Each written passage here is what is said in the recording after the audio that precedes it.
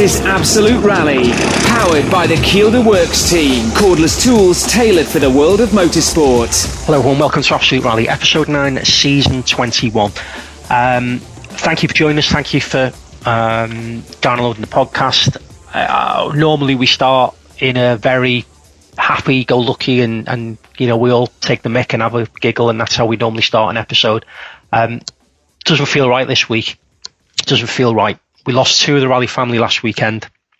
We don't always acknowledge things like this. Sometimes it feels right, sometimes it feels wrong, but in this instance, to lose 2 people in the space of kind of 48 hours in the sport that we all know and love, it feels wrong not to acknowledge it. And we lost Laura Salvo, who was only 21, very much starting out in her career and doing some great things, and Toto Coniglio, who is obviously a little bit later in their career as well, age 54. And we just wanted to acknowledge the fact that we lost 2 Rally family, and you know, our thoughts and prayers go out to those who are left behind during, you know, the troubled times, not the easiest times for anyone in the world at the moment, but you know, coupled with this as well, I couldn't even imagine to begin to process what the nearest and dearest to be going through. So our thoughts go out to those families and friends of these great Rally people that we've lost. This week we've got Jack and Trev with us. Trev, is this something that's, you know, obviously we've all competed at various levels. Obviously you've competed at the highest level. How do you square the circle? Obviously you don't compete anymore, but it's you know, it's such a difficult subject to discuss or not even mention. It's like in my head, I always even acknowledging it is something which I find just doesn't sit well with me at all. It's almost like I need to pretend these things don't happen. Yeah, and clearly in situations like this, I'm personally struggling to talk about it, but it's over my years of competing, I certainly lost plenty of people who have been close friends and colleagues and mentors and all that side of it. And anybody that's sat in a rally car, in the driver's seat or the passenger seat, will understand why these people do it. I will understand the excitement that these people have on their way to a rally and competing on a rally, the satisfaction they get at the end of it, and their families go on that journey with them, which is what I've always said. You know, the families go and they enjoy it like my family did with my career. And what that has led to now, even just doing this podcast, you know, I know my family would be proud of me doing this. Theirs would be exactly the same. And it's just one of those situations, anybody looking in from the outside who doesn't understand motorsport will see it as a waste, but they don't understand it. That's the key. And if they did understand it, they'd know why these people and their families are fully supportive of what to do. In situations like this, the first thoughts have to go to the drivers and the families and the close friends. How you go through that, how you survive that, and we know people like Craig Broom carry that with them and they make it a positive. Hopefully those families and drivers will be able to do the same in this situation. I think just to build on what Trev said, Tony, I think, he's quite rightly pointed out that you have to think about the families in this situation. And to be honest, there's not a lot you can say in this situation that can give anyone comfort. But the one thing that we can do, as well as celebrating these people's memories and carrying them forward with the results and achievements that these drivers have, in the future, what we can do is use this to remind everyone that, motorsport is a dangerous sport, and it's the oldest cliche in the book when it comes to motorsport. But, we all know people who have been lost to various different types of motorsport, and, we all carry those people with us in our memories. But, what we have to do at this point is, use them as, fuel to make sure, this doesn't happen again. And, some of the accidents we see in rallying are so bizarre and unusual that, there's not always something that can be done. But what we must do in these situations always is learn as much as we can from the incidents and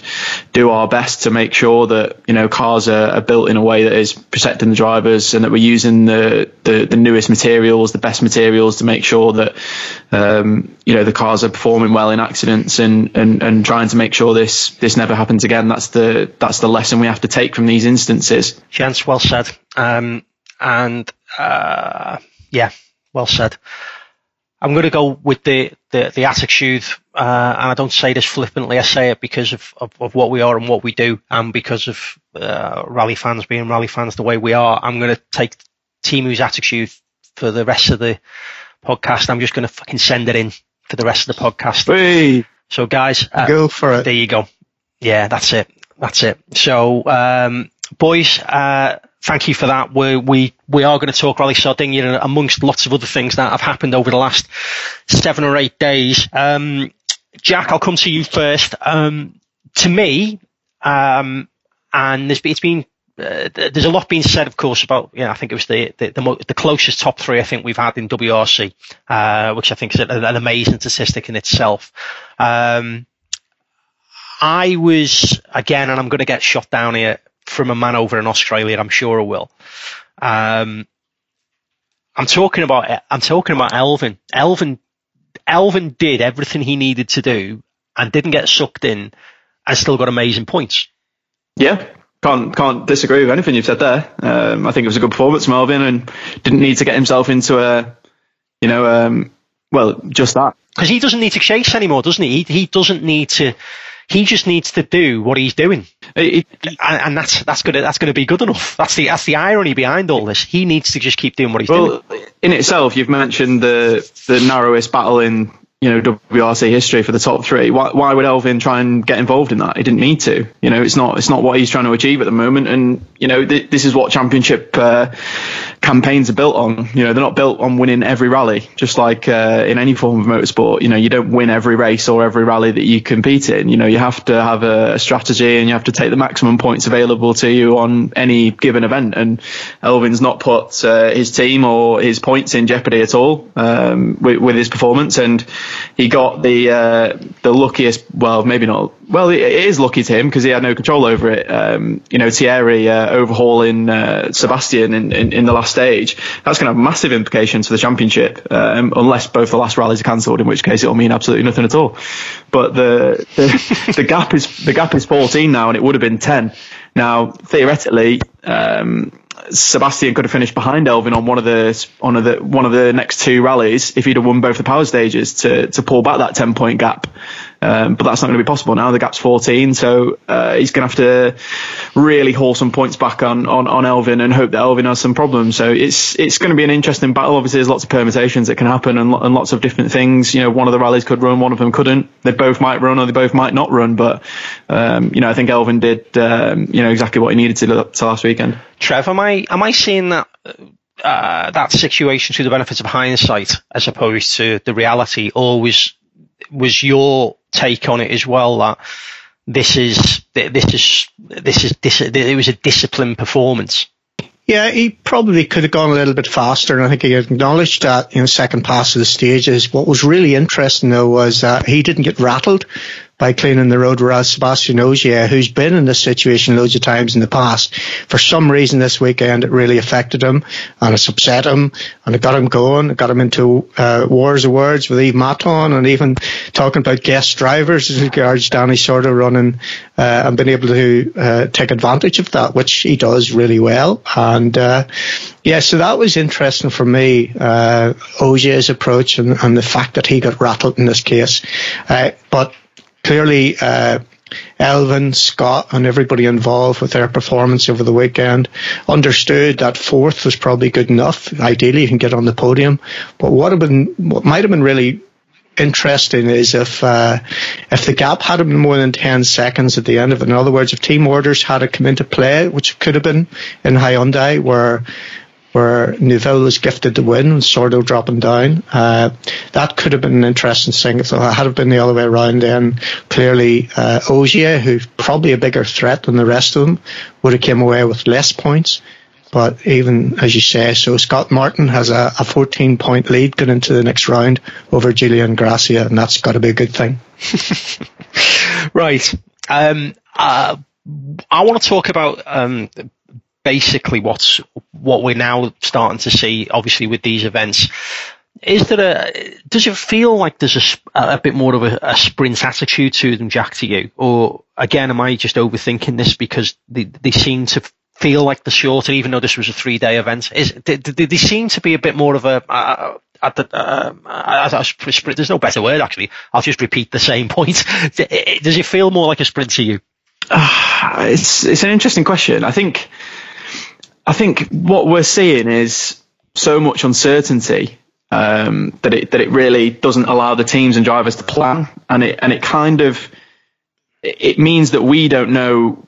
Obviously, you never know what's going to happen in a rally, and I might be talking out of my rear end here, but I think there's less time to plan for the teams and drivers. There's more uncertainty about what's going to happen, and that makes the events more unpredictable. And I think the back and two battles that we're seeing is making it feel like it's going quicker, when in actual fact, obviously, most of the events have been a similar length or a bit shorter, and like you said, most of them have been 3-day events. So I think there's just a lot of uncertainty over what's happening, both in the kind of championship battle, and also not knowing what's going to happen with the calendar. The drivers didn't even know whether we were going to get a restart to the season a few months ago, and now here we are, and potentially looking at 2 more events, or we might have 2 more events cancelled. We don't know. So I think it's just the unpredictability that is making things feel like everything's a lot closer together and everything's happening a lot quicker, when in actual fact I don't think it is. Trev, you've done Sardinia, and something that I picked up on from the coverage, of course, it's been moved to later in the year. So whereas it probably it would have been a lot harder, there was a lot of talk with regards to compounds of tyres and stuff like that. Now, I think when you did it was probably still around that June or May, June time. Obviously, we're now later in the year, so there's a bit more moisture in the air there. How dramatically does that change what they've had historically for this event over the last couple of years when it comes to kind of setup and things like that from your point of view? Tyres is the thing. Traditionally in Sardinia, the second pass in particular, when you get to the hottest part of the day, you'll run a hard tyre. Again, I haven't really looked at the minutiae and the detail of the event as to how that happened. Jack, have you heard the real reason what happened to Tanak in the first loop? So suspension issues, what exactly did that mean? Did we get any detail on that, or are they keeping it a secret? No, I haven't seen anything followed up after that, but it'll be interesting to know what's happened there for sure. That's a strange one. Now, that could be shock absorbers, it could be spring rates that they change, so clearly it's going to affect traction, which is potentially how you'd lose the time and typically a sandy surface. But that was a strange one, wasn't it? That's the thing that confused me. But Sardinia is traditionally a rough rally, the second pass in particular, and we saw plenty of stone walls as well, which has happened over not the first year I did it way back in 2005, but more towards the south in the middle of the island when we start to get down towards the beaches, where you saw the power stage, and we saw what happened with Takamoto. And I remember EP, when he was, I think it's the first year, the latest generation Fabia, he went into a wall as well. 2015 was there with WRC Radio. So it does change. The conditions do change second pass. But you're right. Maybe the temperature has affected tyre choice, and that played a little bit into it, but not too much. You talked about the sprint events, and every single rally is a sprint event now. There's nobody sitting back and saying, right, I'll just take it marginally easier this time. And even if you were sat in with Elfyn Evans, you wouldn't notice a difference in the way he drove that car. Maybe in the real dangerous places, he might have backed off a little bit, but the margins are so small that you wouldn't really notice it, to be honest. Just that ability to be able to get the car through, which he's proved in Turkey, and also on the last rally, that consistency, that looking after the car seems to be standing Elfyn in good stead. We should probably mention there's a couple of drivers we should probably mention aside from, obviously I started off there with Elfyn. Teemu, Jack, such great value on day one, to take, was it 12-13 seconds out of everybody on one stage. I thought, gee, is this the coming of age of Teemu? Is this it? Is what we've been waiting for?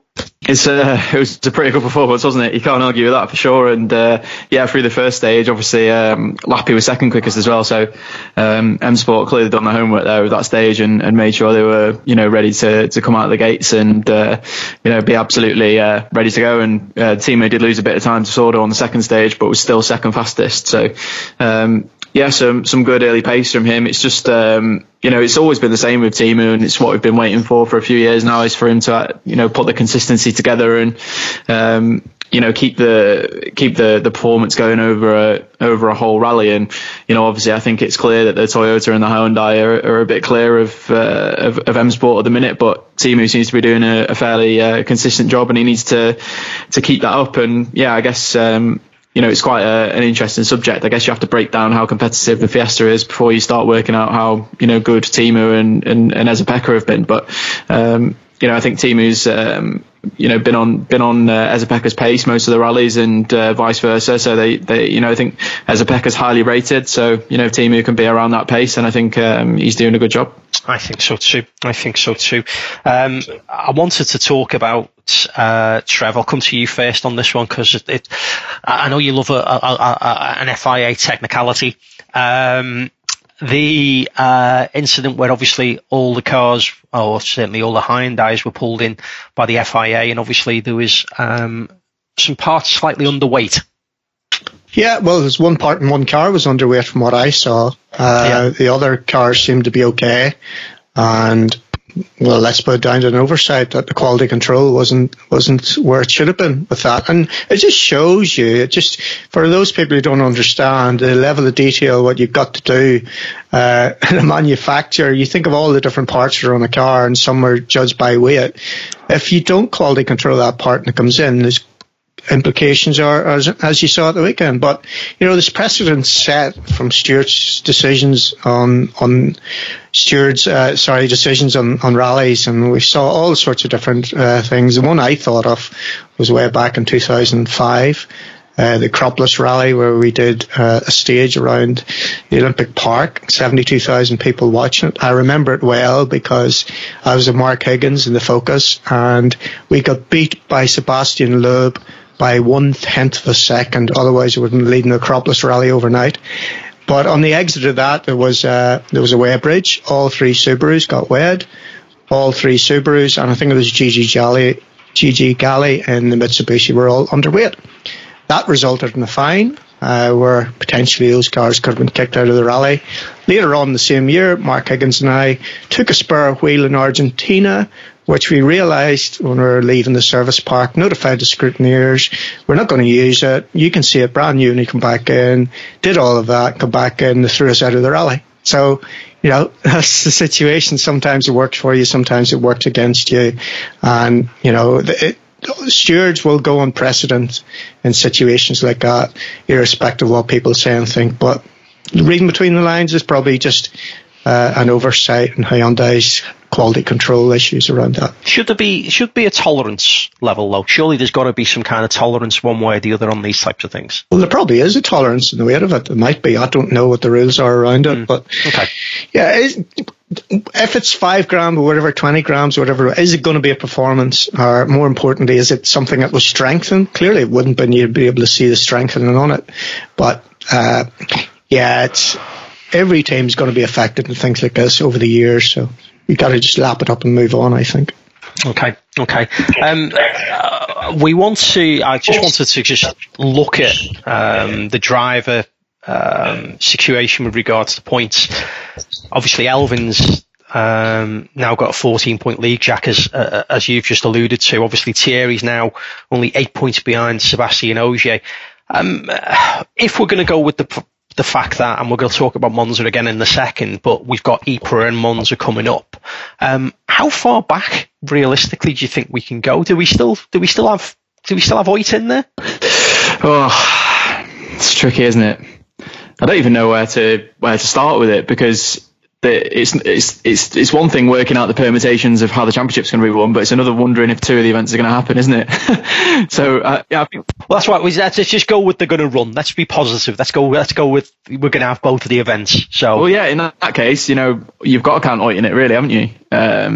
It's unlikely for sure, but if Thierry's in it, then Oit's in it, really, and they're both going to be very competitive when it comes to Monza. Thierry especially has done the event.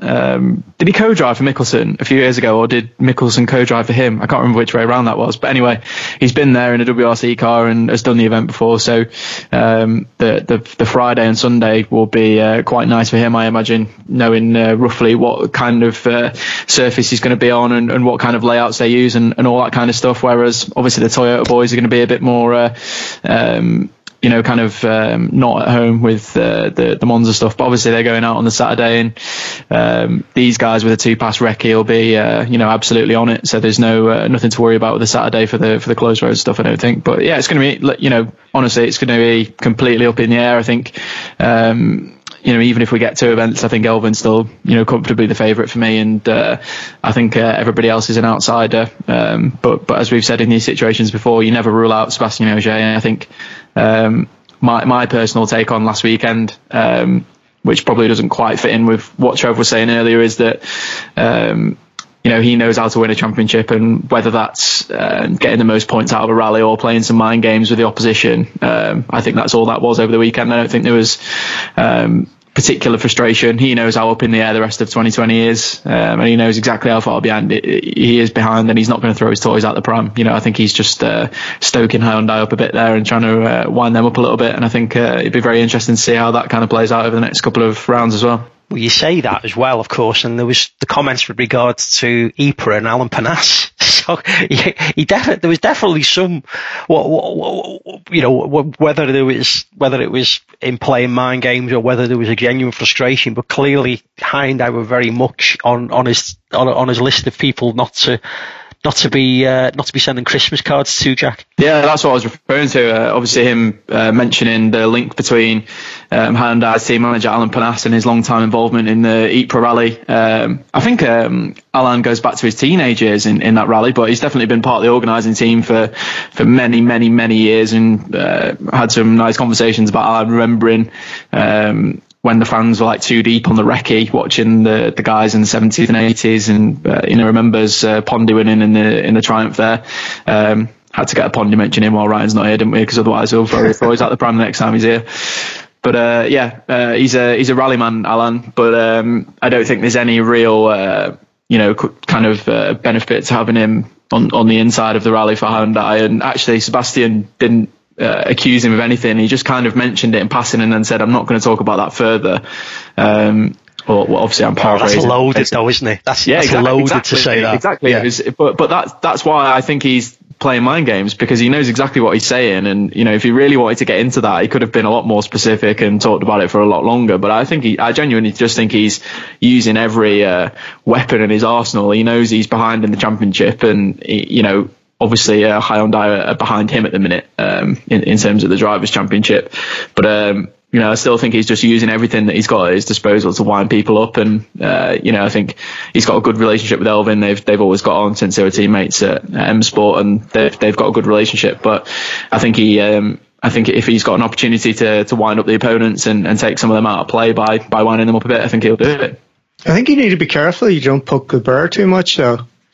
If Hyundai have got a couple of 2017 cars sitting about, and they decide, tell you what, we'll just run them as course cars before Elvin gets through the stage on 8. Well, to be fair, of course, there was images of Craig going out and doing a warm-up event at the weekend. Yeah, which again, Hyundai will rally car doing a warm-up event for Ypres. But you think of the number of times that 2017 Hyundais have been through roads in Belgium, irrespective of what part of Belgium it's in. I don't know a Toyota has actually been there before. Again, going back to what you said about Monza, I don't know a Toyota have spent much time there. So from a setup point of view, and getting ready and prepping and having clearly Thierry Neuville driving your car in your home rally with all that experience and setup, and according to Craig, they did a fair bit of testing and setup on the weekend on conditions that are going to be even probably as bad as they're going to be in November. If there's going to be ice or, which is a possibility in November in Belgium, I imagine. So, yeah, they certainly need to play some mind games, I think. But no doubt about it, as I said, Scott Martin running first in the road in Ypres is going to have a big advantage. You know what? It's interesting because if you look at since these regulations have come in, Toyota have won every single Rally Finland, and their base is just down the road. they get to test on a lot of relative roads to what we see on Rally Finland, and their base is just down the road from the rally. So, you know, I'm not saying that's why the only reason they win every year. Obviously, they've had some very talented drivers, and you know, they're a very good team, but there's no doubt that the fact that their factory is just down the road from the rally really helps them with the adaptation. So yeah, big clarification around that, Jack, is that, you know, the old rules where they could test within 50 kilometres of their base meant that, you know, they could do unlimited testing, literally driving out of the front door and onto finished roads, which in the winter time are covered in snow. Therefore, they're competitive in Sweden and Finland, unlimited testing. That's why, you know, if you look at Kalle, look at how quick he got up to speed with that car because he's been driving it so much on those roads. Whereas in Alsace, or whatever it's called, in Frankfurt, that's where Hyundai are based, so they can't do that round there. Exactly. That's kind of where I was going to get to with it, because obviously, you know, Toyota aren't really. You know, they're not making a big noise about the fact that Finland's been lost in the calendar. It's not something that they're, you know, continuously bringing up. But there was a little bit of needling going on about Hyundai having a big advantage in Ypres, and I just don't think that's the case. I think the road order is going to have such a massive implication as to who's on the pace in Ypres, especially on the first day. And then, you know, as Trevor said, you know, obviously we've done Ypres Rally a few times with the WRC car now, and have got a bit of experience of that, but it's not anywhere near the amount of testing that Toyota would have got on relative roads at an event like Finland. So it's an interesting topic, but I just don't see, you know, Hyundai having this automatic advantage at Ypres as some people have made out in the past. I think a lot of it is going to depend on who's first on the road. And just remember, the first on the road advantage isn't going to be as strong. So clearly, Alvin, first pass of stages, is going to have an advantage. But second pass is not going to be any different whether you're first, third, you know, in reverse running order, because all the crap will be on the road at that point anyway. Hi everyone, this is John Desborough, commentator and presenter on the World Rally Championship. I'm hoping you've seen my debut novel, Breaking Point. If you haven't, check it out on eBay. It's a rollercoaster ride of deceit and blackmail from a golden age of the WRC. And like a good rally, it starts fast and gets faster. Breaking Point, by me, John Desborough, on eBay now for $7.99. Trev, can I just ask a question? Just aside from what we've just been discussing, you know, strategies now are obviously, you know, as I said to Jack, everybody's got to be, I suppose to some degree, that's planned for the fact that both events are going to run. Who in each team, or is it different people, you know, in your experience, who would be sat down working through the permutations of saying, for instance, you know, at the weekend, Elfyn, fourth is a realistic, you know, position. That's where, you know, that's where we want you to aim for. Is that something that happens between the crews? Is that something between, you know, driver management? Is that something that happens between team management? You know, obviously there's sport and directors and things like that now, isn't there, in the teams? Who actually works through those permutations and kind of, well, this is where we need to be and this is where we need to be, you know, time wise and things like that? The clever ones. So I would say, starting off with co-drivers, you need to think of, you know, we've certainly talked plenty in the past about being prepared as a co-driver, and strategy for me has always come into that. Maybe that's just me, but I've always thought things through, bigger picture, narrow it down to each rally, each leg, each morning, afternoon, each stage, and what we're going to do, and making sure we've got that clear in our heads before we go. In Toyota's case, because you mentioned them, Kai Lindstrom clearly is a very intelligent man, very good co-driver in his day, of course. So Kai would have a big input in that. And there are other really intelligent people in that team, such as Lassie Lampe. Tommy clearly will have a steer on it. And then Tom, the engineer. So it's a combination of a lot of people, but the clever thinking is usually the creative thinkers, you know. In Ford, for example, over the years have been John Millington, you know, just an incredible navigator, brilliant mind. George Donaldson has always been thinking things in a different way, as we know. Lappy. There's loads of different people like that, but just the clever, creative people who think a little bit differently. Cool. I just find it fascinating who it could be. Just on another front, folks, we're going to do something on the juniors next week as well. Obviously, it was carnage for the juniors at the weekend, but we're going to do a bit of a catch up of where the juniors have got to through this year, and also obviously for the remainder of the year, how that's going to pan out for those guys as well. So we'll know a little bit more about what we're doing with that next week anyway. just before we kind of move away from Sardinia completely, fellas, just a couple of other bits and pieces, really. We've not really mentioned him, and Jack, there's the young Frenchman that's also been in the Hyundai i20, Lube. Do you know much about the deal that he's got to be in that? I'm assuming it's a kind of, because I noticed it's even now come up as a manufacturer, a bit like the way the Hyundai 2 team was a couple of years ago now. Even in the manufacturer's points now, it's kind of registered as a team. Do you know too much about that? I think it's changed through everything that's happened with the coronavirus as well since I last spoke to the team. So I think that's a bit of a moving target in terms of what he's up to. But yeah, like you said, he's popping up in the different team name, isn't it? It's Hyundai. Is it 2C competition? I think it is listed as at the minute. That's it. Yeah. Yeah. So yeah, but he's done quite a few events this year, and he did the Rally Stars, the Roma Capital event at the start of the season, the Rally d'Alba event as well, and then did Estonia, Turkey, and would have done San Remo, or was in San Remo anyway, for that event too, in an R5 car. So he's been almost exclusively in a WRC car this year for them. So yeah, I think there's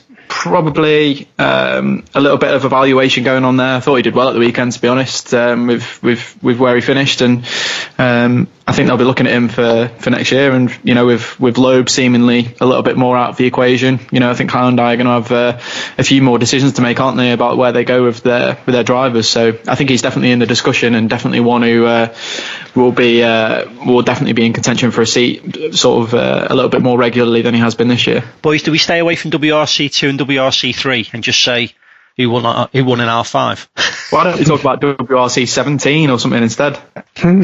Oh dear. Jari Hutton in great performance, by the way, 8th overall in an R5 car. So do you know what I've started doing? Go on. So obviously, can we do smoke and mirrors about what the rest of the show is going to be? Yeah. Or do you want to keep that secret? No, that's fine. We can do. We can reveal it. It's been done. Yeah. So EWRC, I click on the class on the results, so you can filter by class as opposed to the championship. So I've just forgotten WRC3 and WRC2 exist now. I just click on the R5 section, or Rally 2, naughty Benyon for calling it R5. You should know better, you should. Because it's Rally 2 or Rally 4 or whatever nonsense it is now.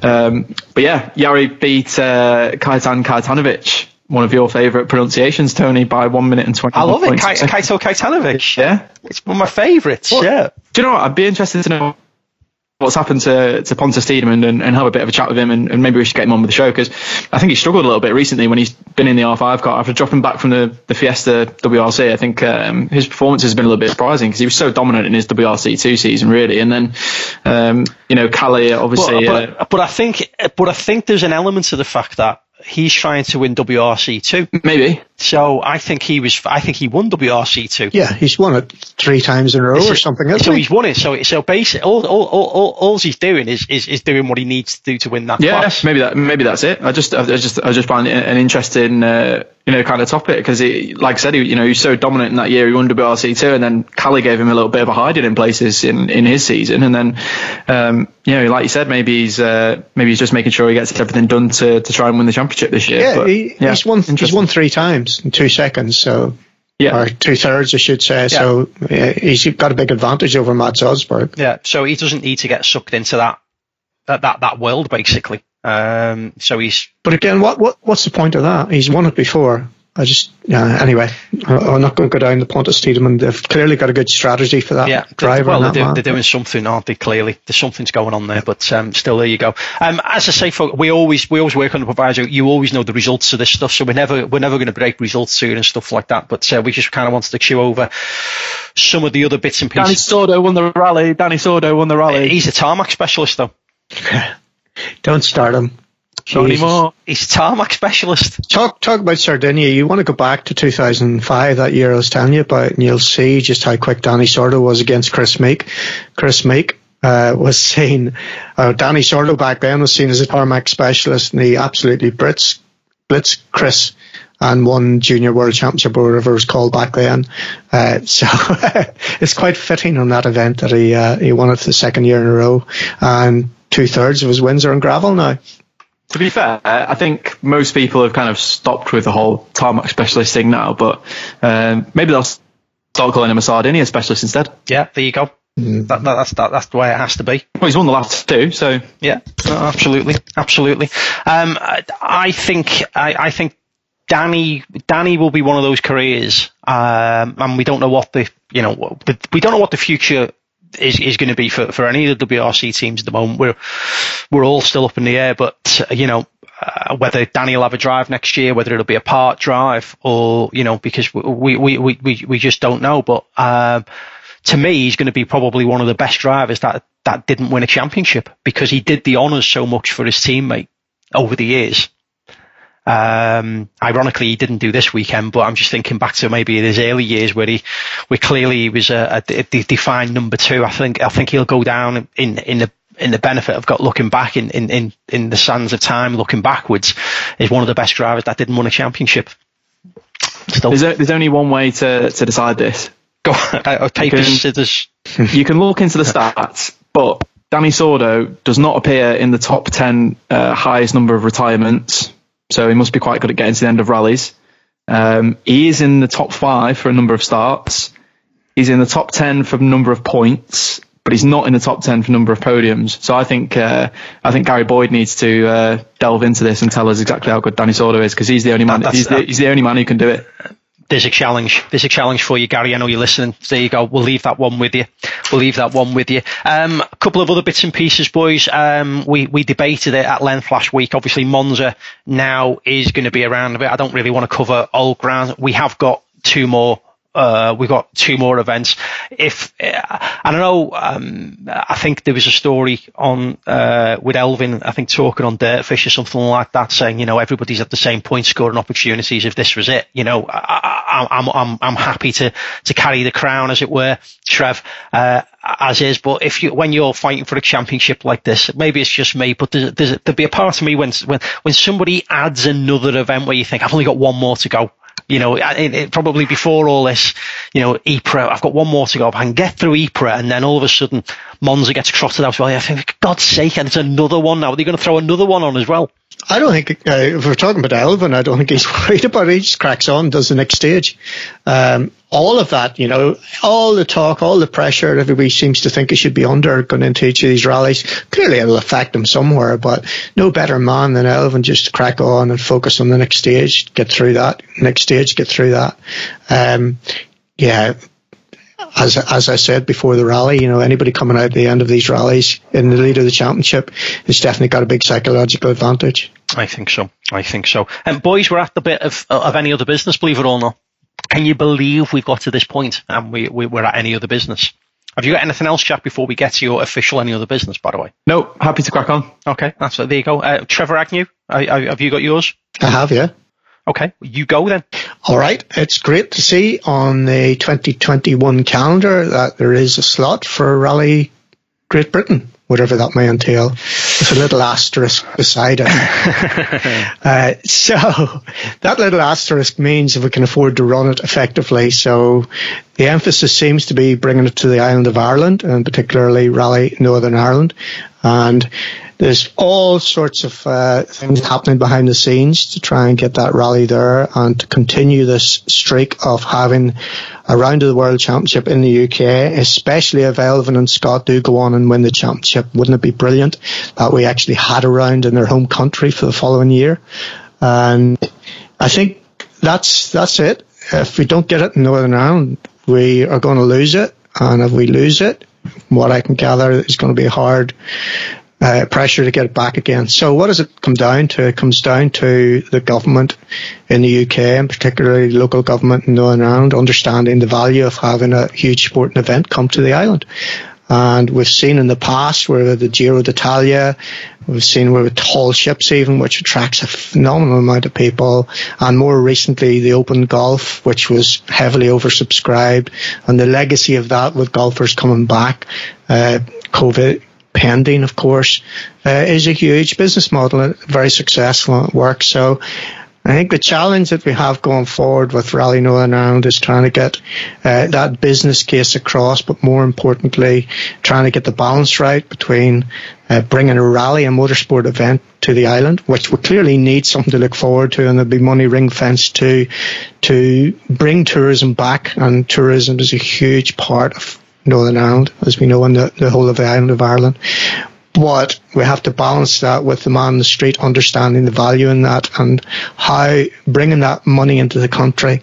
So there's a challenge ahead, but what would be horrible if we didn't just get over the line with the funding for it. And we lost out by, it doesn't, it's a huge amount of money in some people's terms. What if it was £500,000 or £1 million and we lost out by having a round of the World Rally Championship in the UK by an amount like that? That would be very frustrating. So, it's. I think it's going to happen. Hope springs eternal, and we just hope that we can get over the line with it. Do you know, the only thing, I don't know whether Jack wants to add anything to that, but I'll just quickly jump in. The only thing I'd say about that, and listen, it'll be great. We end up with an event still being in the UK. It's a very different event. It'll be a tarmac rally, obviously. Is that I honestly believe once this has gone from Wales, it won't come back. I think that's a fair point, and there's been a lot made about the ministerial changes and stuff like that. I think rallying had some support from some ex-ministers in Wales that have now gone, and it's a complicated situation for sure. But I think we can hark on about Wales, can't we, all day, and I think at least two of the three of us would prefer that Rally GB happen in Wales than in Northern Ireland.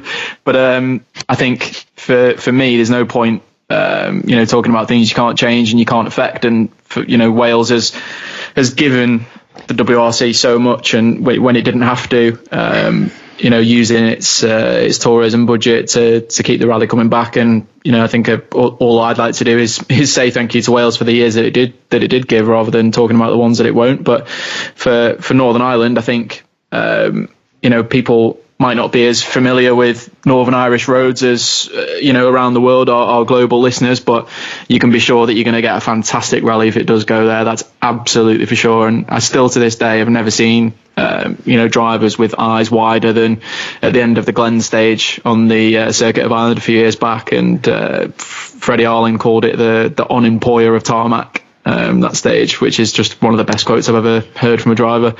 Calling a tarmac road the on-empoyer is a pretty big claim, I'd say. And Craig Breen will talk about that stage all day if we're getting back on the podcast, so maybe that's something to do. But yeah, I'm sure we will. Go on, Jack. You give us any other business as you're speaking. I was just blown away by some exhausts coming up through a bonnet. You got any idea what I'm talking about? We're talking about Travis Pastrana's new Subaru that the guys at Vermont Sports Car have built, I'm guessing. We are, absolutely. If you've not seen it, my only other business is to go and do yourself a favour and lock yourself in a dark room for an hour or two and just enjoy the splendour of the new Subaru that Travis Pastrana is going to drive in the latest Gymkhana. It's a bit weird that Ken Block's not going to drive, but if anyone's going to replace him, then it may as well be Travis Pastrana, right? So, do you know the only thing I'll say, and I actually had a bit of a chat with our own Ryan Champion about this the other day. I can't quite get my head around the fact that the wheels look really small on it, but the wheels on the gravel cars on the ARA Championship, for some reason the wheels look really small in those wheel arches. They do look a bit small, but I think overall I think it works. But to be honest, I'm just kind of enjoying the whole the fact that we're still getting souped up Subarus every now and again, because obviously we don't get the road cars anymore. But the David Higgins' Subaru that he used on the Isle of Man set that record a few years back, and Mark Higgins. Sorry, Mark. Get your Higgins right. Yeah, that's always a problem. But to be fair, I always joke to the two of them that I get their names mixed up all the time, so it's fine. But yeah, I think the car that went around the Isle of Man was just absolutely spectacular, and this is just another one to add to the kind of bucket list of Subarus. And it's just not seeing them regularly in the WRC anymore, even if they are in the ARA, which is obviously great. It's just fantastic to still see crazy Subarus out there, and just really enjoy that as a rally fan, even if it's not particularly a rally car by the look of it. No. But as you say, great fun. It was actually going to be my any other business. So I'm going to cheat a little bit. I'm going to say ×2. I'm going to say I'm really excited about the next part of the podcast. Not that it's any disrespect to Jack and Trev, but we've been talking to the guys at EWRC for ages about coming on. And to say they were reluctant was an understatement, because Thomas, who's one of the main guys behind it, just doesn't really seek any kind of publicity. He just wants all the energies and all the attention to go to the website, and he's also very, very conscious of the fact of how many people it takes to actually keep it going. Genuinely, the next part of this podcast is something that we've been trying to do for ages, because we were just fascinated to hear or to ask the questions, really, to say, why, what are you trying to do next? Where does it go? What else can happen with it? So to actually get him on and get him in a situation where he's comfortable to talk took a little bit of prodding and probing, and we have to thank our own Ryan Champion for this, because he's been kind of stalking him a little bit, I think, for the last 12 or 18 months to do it. So my any other business kind of leads into the next part of the podcast, in all honesty. So that's a bit of a cheat, but I'm going to run with it because, as Jack says, it's my train set. Jack and Trev, thank you for joining us at the top of the podcast. Hey, you're welcome. Thanks for having us. Anytime. So it's always good to chat. Folks, we're going to go to a little break, and then, as I say, we're going to come back with this fascinating feature on EWRC. This is Absolute Rally. Whether it's the pressures of service or an issue out on the stages, it's vital to have the right equipment to hand. Kielder cordless tools are tailored for the world of motorsport and are being used throughout all forms of competition. Go back to the future with the Kielder Works team.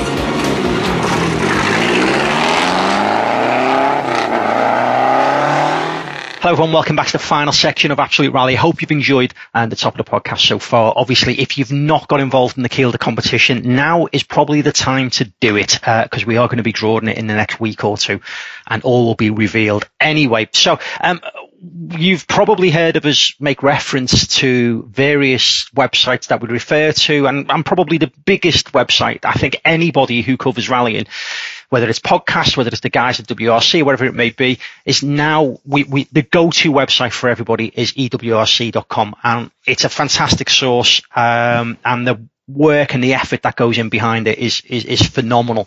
But we wanted to get the man who was, I suppose, at the head of it all, really, and talk to him about, I suppose, how it came about, and I suppose the efforts and the energies that go into keeping it going. So, Thomas, welcome to Absolute Rally for the first time. Hi, Ryan. Thank you for your opportunity to present our project and then to talk about it. Well, listen, it's a fantastic project. I know Ryan was probably one of the first people who probably started using it the way he uses it on our podcast. So I suppose it's only fair for me to let Ryan ask some of the questions to at least begin with. Yeah, I mean, Thomas, I've been using EWRC as a reference. I mean, as anybody who listens to the podcast knows, I'm quite a big fan of rally history, of rally cars. And so for me, your website is just an incredible source of material. But take us right back to the beginning. I mean, it's a big website now, and we'll come to that in a while. But where did it start? How did it start?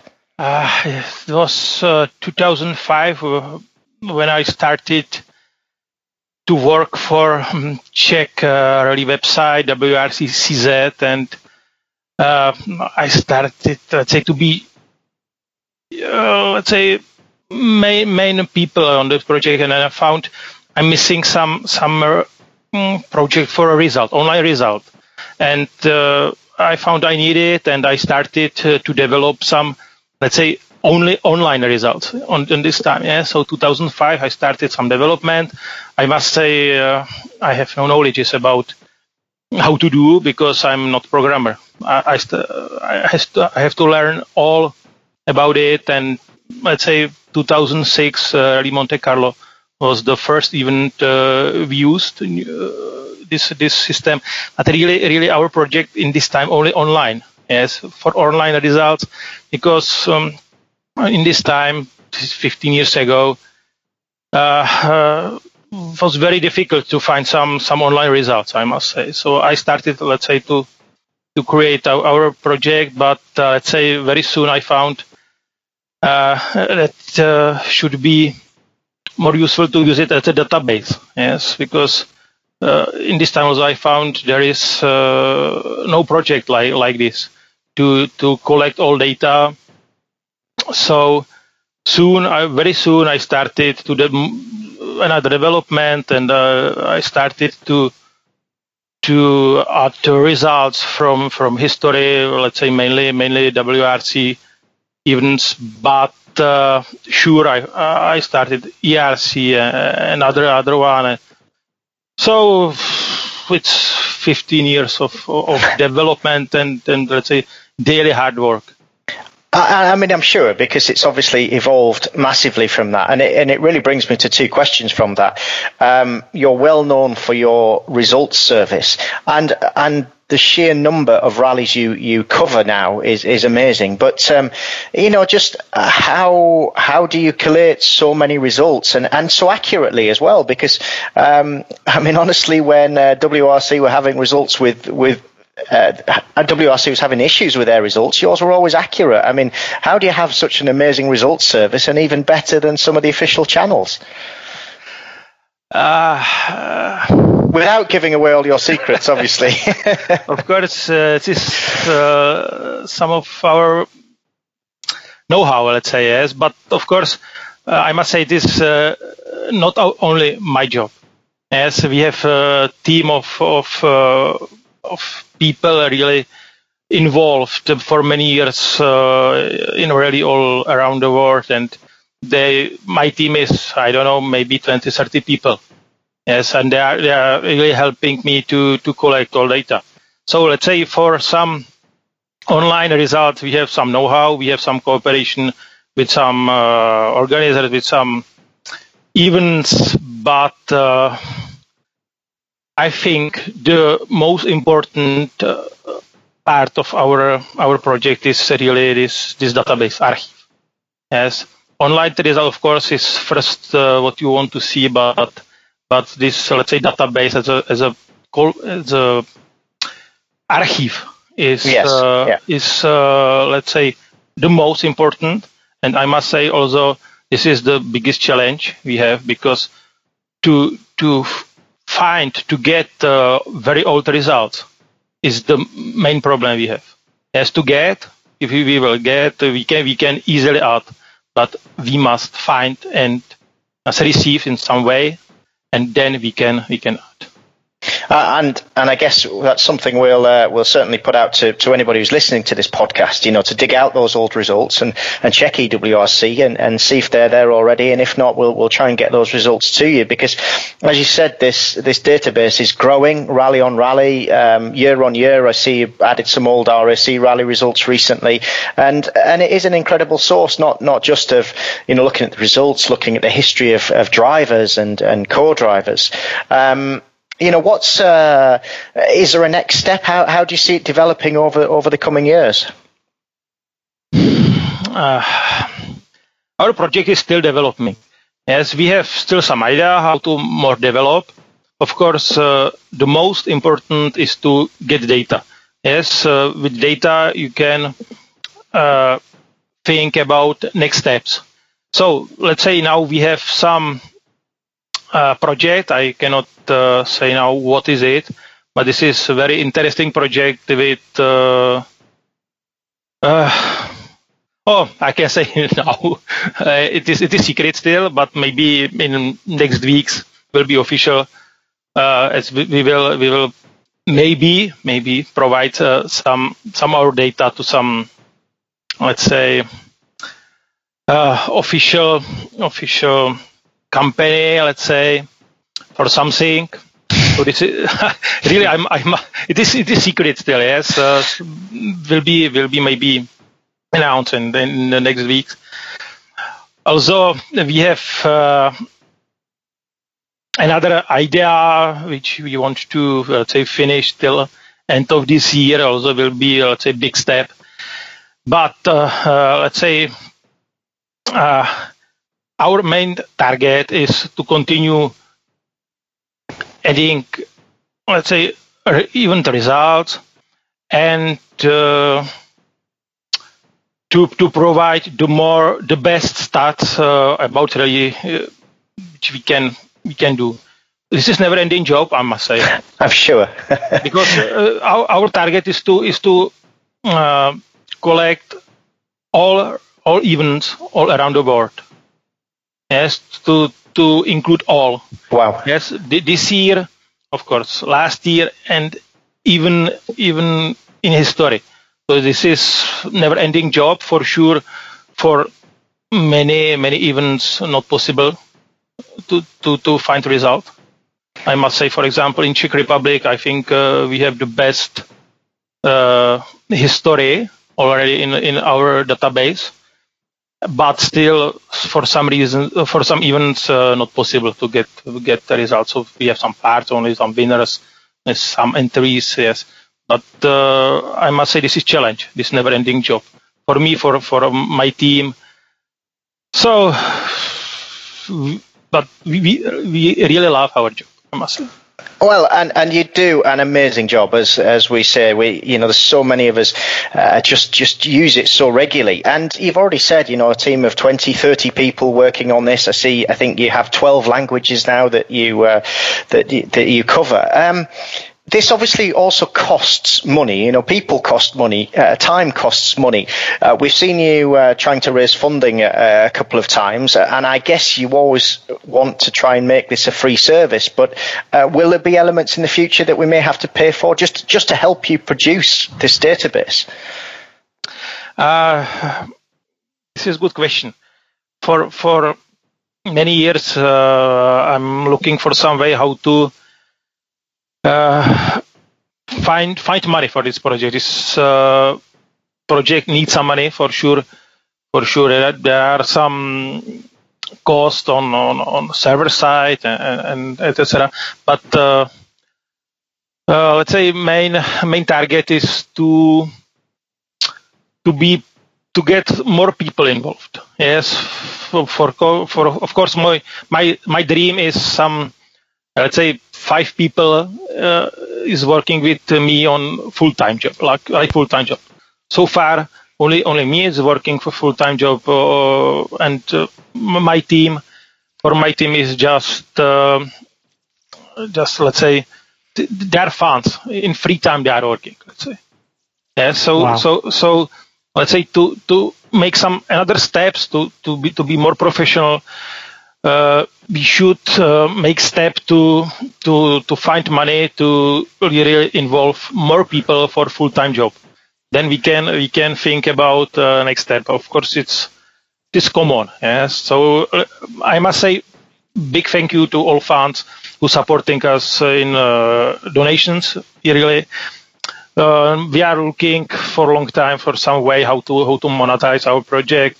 Now we have some let's say contracts with some factory teams, so they are supporting us. We are providing them some special data. So looking for some way, of course, the best way for us should be some general partner, I must say, as really involved in really for a long time, who is interested and who love our project. Is that something which you thought, Thomas, that would be the way the website would end up going? You just mentioned about offering services to obviously some of the teams and things like that. Was that something which has come about organically from the fact of what the website provides, or was that the end game, was to be in a position where you could offer data to teams? It is every time very difficult to discuss about it, because main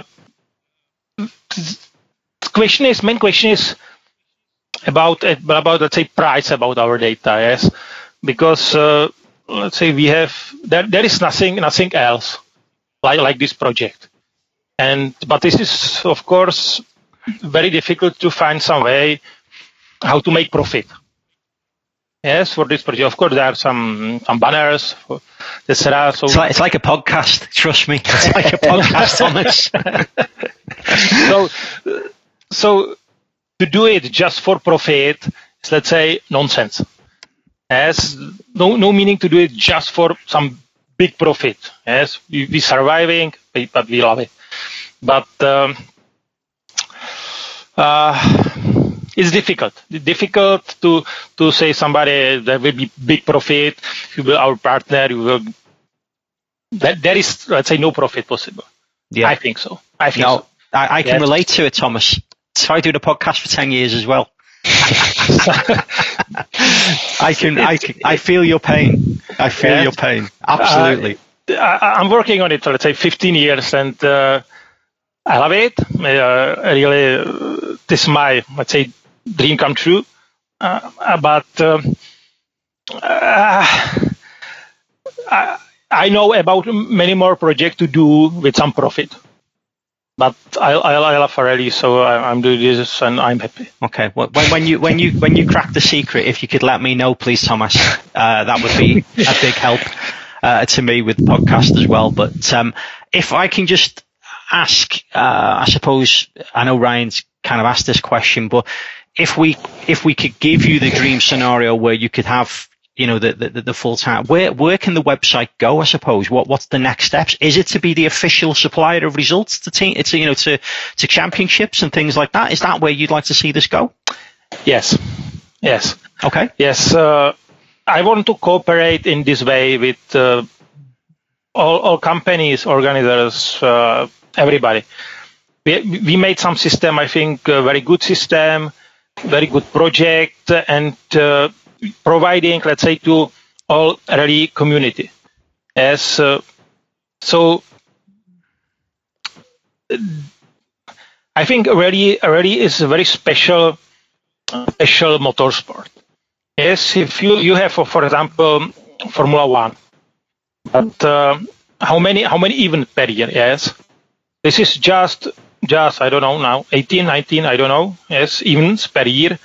And so you can easily make statistics about this motorsport. But already it's very big community, many levels, many national championships with really many different levels, from national championships to some amateur rally. And we want to cover all in everywhere. So I think the rally community is the biggest one in the world. So. I think you agree. You know it. You know about it.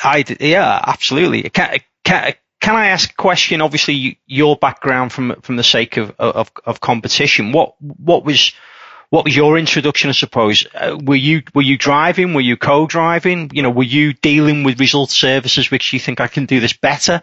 You know, what's your background? You can find me in the database too. Okay, I should have looked. I'm sorry. I'm there. I have one start as a co-driver. Okay. It's one regional rally, second place overall. So not bad, but was just okay. You know, say with my friend, and let's say I don't want.